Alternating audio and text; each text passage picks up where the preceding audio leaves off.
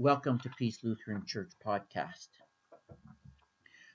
We're going to be looking at Colossians chapter 1 today. This is the recording for the last Sunday of the church year, so it's quite fitting that we remember the most important teaching in the church. Who is Jesus Christ and what he's done? And this is ever so important in the last days that we live in, days that are quite confusing when it comes to knowing what is real and what is fake. I mean, we live in the day and age of Photoshop. It's amazing what people can do with images. You can't tell what is real and what is fake. We used to say seeing is believing, but that's not the case. But it will be one day. That is, by the way, why Jesus will return visibly, and every eye shall see him and have to acknowledge that who he claimed to be, he really is. Seeing will be believing. In the meantime, though, while we wait for the great and glorious day of the Lord, God has given us his word to believe and to trust. And why is that so important? I'll tell you. In 1978, 900 people committed suicide. They followed the self-proclaimed Messiah, Jim Jones, down to the jungles of South America to build a paradise of racial equality and harmony. Believing his creed of love and equal opportunity, beguiled by his charisma and eloquence, they put their complete faith in this magnetic visionary. His most audacious boast? He was the reincarnation of Christ, the real Jesus. 900, many who were children, and these were decent, hard-working, socially conscious people, some highly educated, who wanted to help their fellow man and serve God. All committed suicide at the command of Jim Jones. Beliefs have very real consequences. Faith has its consequences. That is why faith is only as good as the one in whom it's invested. What you believe is so important. Knowing the truth about Jesus Christ is, for every one of us, a matter of life and death. Granted, most of us will never succumb to the manipulation of a madman like Jim Jones, but we are, every single one of us, every single day of our lives, being bombarded by distortions and misunderstandings and out lies about Jesus Christ. Those outside and within the church, we have had so-called scholars announce to the world that Jesus was married and had children, that he didn't really rise from the dead, and that the Gospels that record the events of his life cannot be trusted. The truth about Jesus Christ is always under attack, and that's why at another end of the church year, we're reflecting on who Jesus is and what he has done. And since we did not have Bible study this morning, you are going to get a bit of that today in the sermon. We're going to let the Word of God just speak to us. Colossians is the perfect text for this topic because the truth about Jesus Christ was under attack back in the first century, just as it is today. In Colossians 2 verse 4, we hear Apostle Paul say, I say this in order that no one may delude you with plausible arguments. He's concerned for his church. And a few verses later he says, see to it that no one takes you captive by philosophy and empty deceit, according to human tradition, according to the elemental spirits of the world, and not according to Christ. This kind of pastoral concern is all over the place in the letters to the Colossians. It appears that someone had come there, started teaching things that simply were not true. It's obvious from what he does say that a lot of it centered around the person and work of Jesus Christ. So let's take a look at it. Who is Jesus? First, verse 15 says he is the image of the invisible God.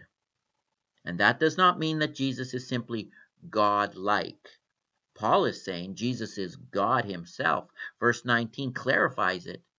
For in him all the fullness of God was pleased to dwell. In other words, if you want to know the truth about Jesus Christ, first you have to understand that he was not just a good man or a wise teacher. Jesus said himself in John 14, anyone who has seen me has seen the Father. I am in the Father is in me. And Hebrews 1 verse 3, the Son is the radiance of the glory of God and the exact imprint of his nature.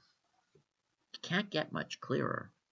But that's just the beginning of who Jesus really is. Look at, he goes on in verse 15. The firstborn of all creation. And that is not to say that Jesus is a creation of the Father. Paul will clarify that in a second. Firstborn here refers to privilege. Firstborn sons, especially in Paul's world, had certain privileges and rights and authority. And Paul is saying the truth about Jesus is that he has priority status over everything and everyone.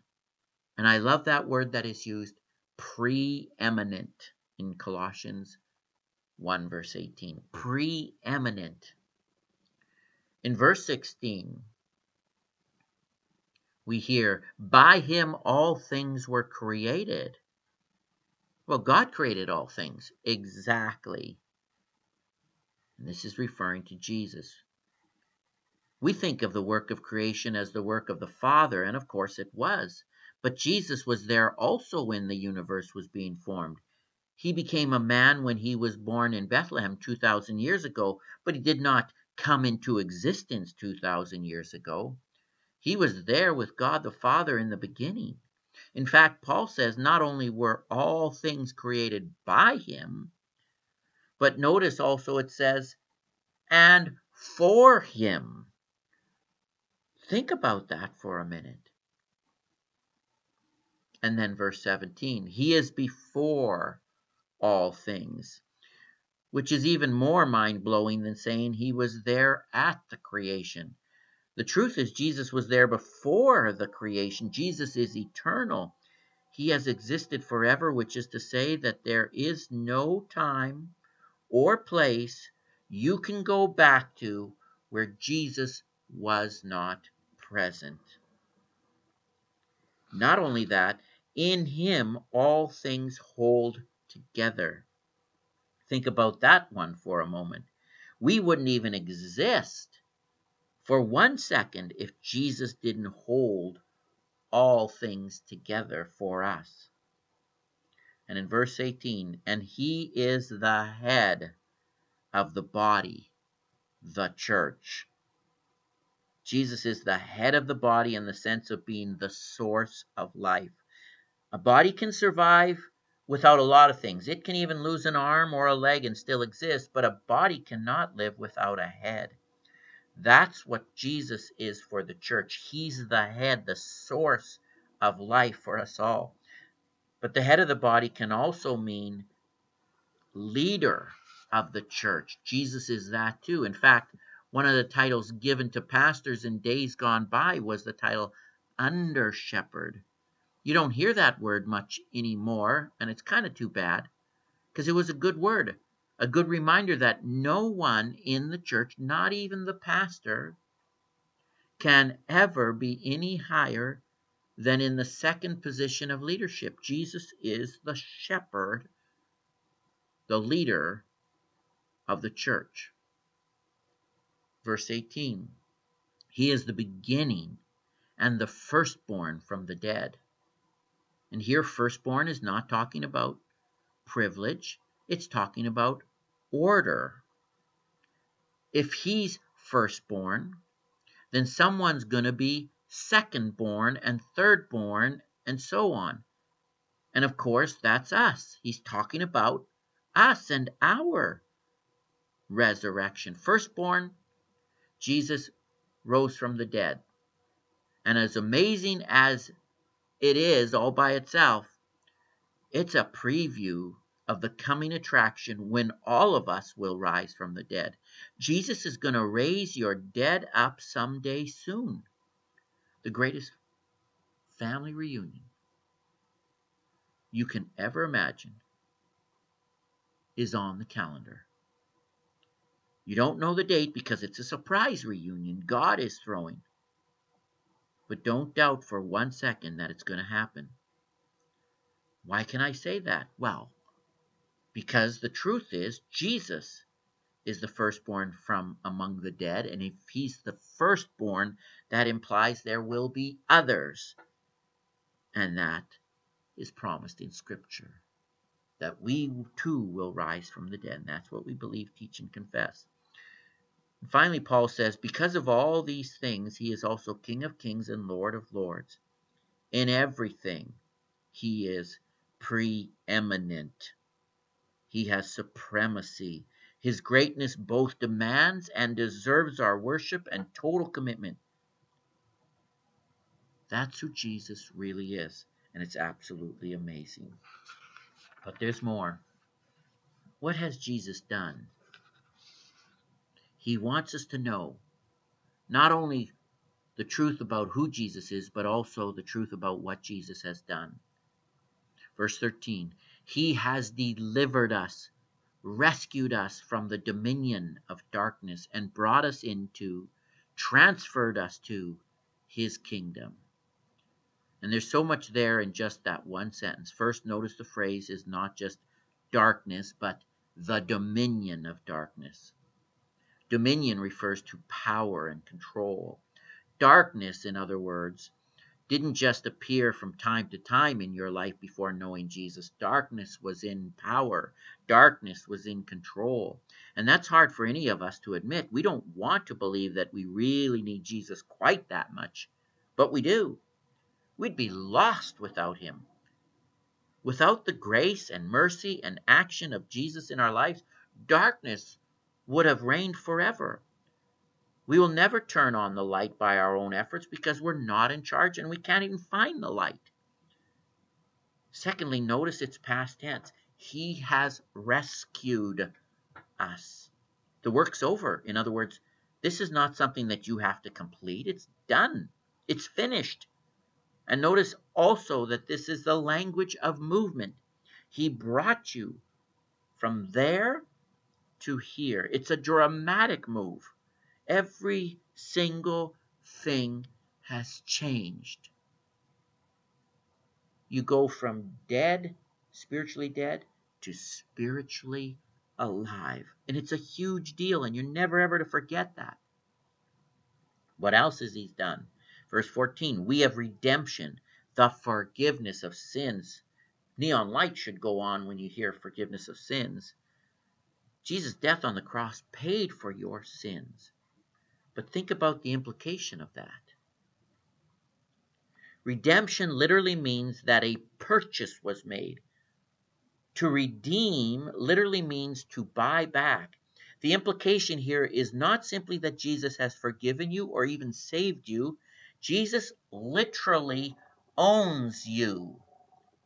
And that has at least one very significant implication that I want to point out. It means that you have value. Even in your worst moments, God deemed you to be of incredible worth. And I point this out because Satan often twists this idea in the minds of many believers. They ponder their sin and their failures, and they start to think of themselves as not only guilty, but also worthless. And though they might be guilty, they're certainly not worthless. God has never, ever deemed any human being to be worthless. And his death on the cross makes that very, very clear. If we have been redeemed, then we are not worthless. And if the price God paid for our redemption was the life of his Son, then our value to God is truly priceless. And that's the truth of the good news, the gospel. He has done so much for us. Verse 20, God has reconciled to himself all things, making peace through his blood shed on the cross. As good as it is to examine Colossians 1, verse by verse, and ponder the details there about who Jesus is and what he has done, and all that wonderful theology, the danger I fear is that we can start to miss the forest for the trees. All of these things are very important to know, but knowing the facts about Jesus in and of themselves, it isn't good enough. The gospel is not a concept or an idea or a doctrine. The gospel is a person. Jesus Christ is the good news.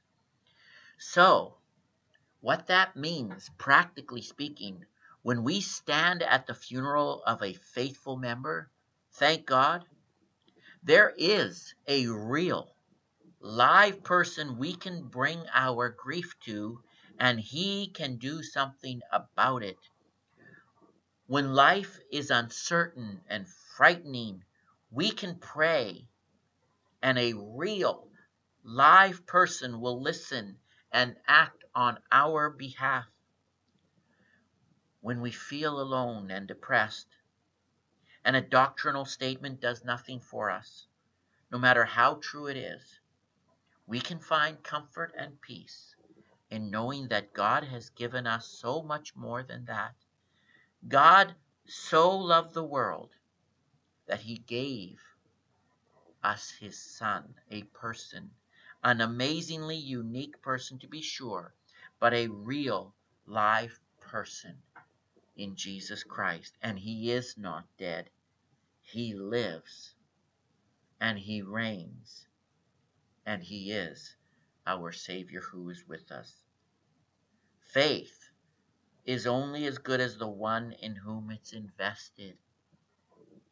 Thank God our faith is invested not in concept or doctrine or a statement, but also in the person of Jesus Christ. Amen.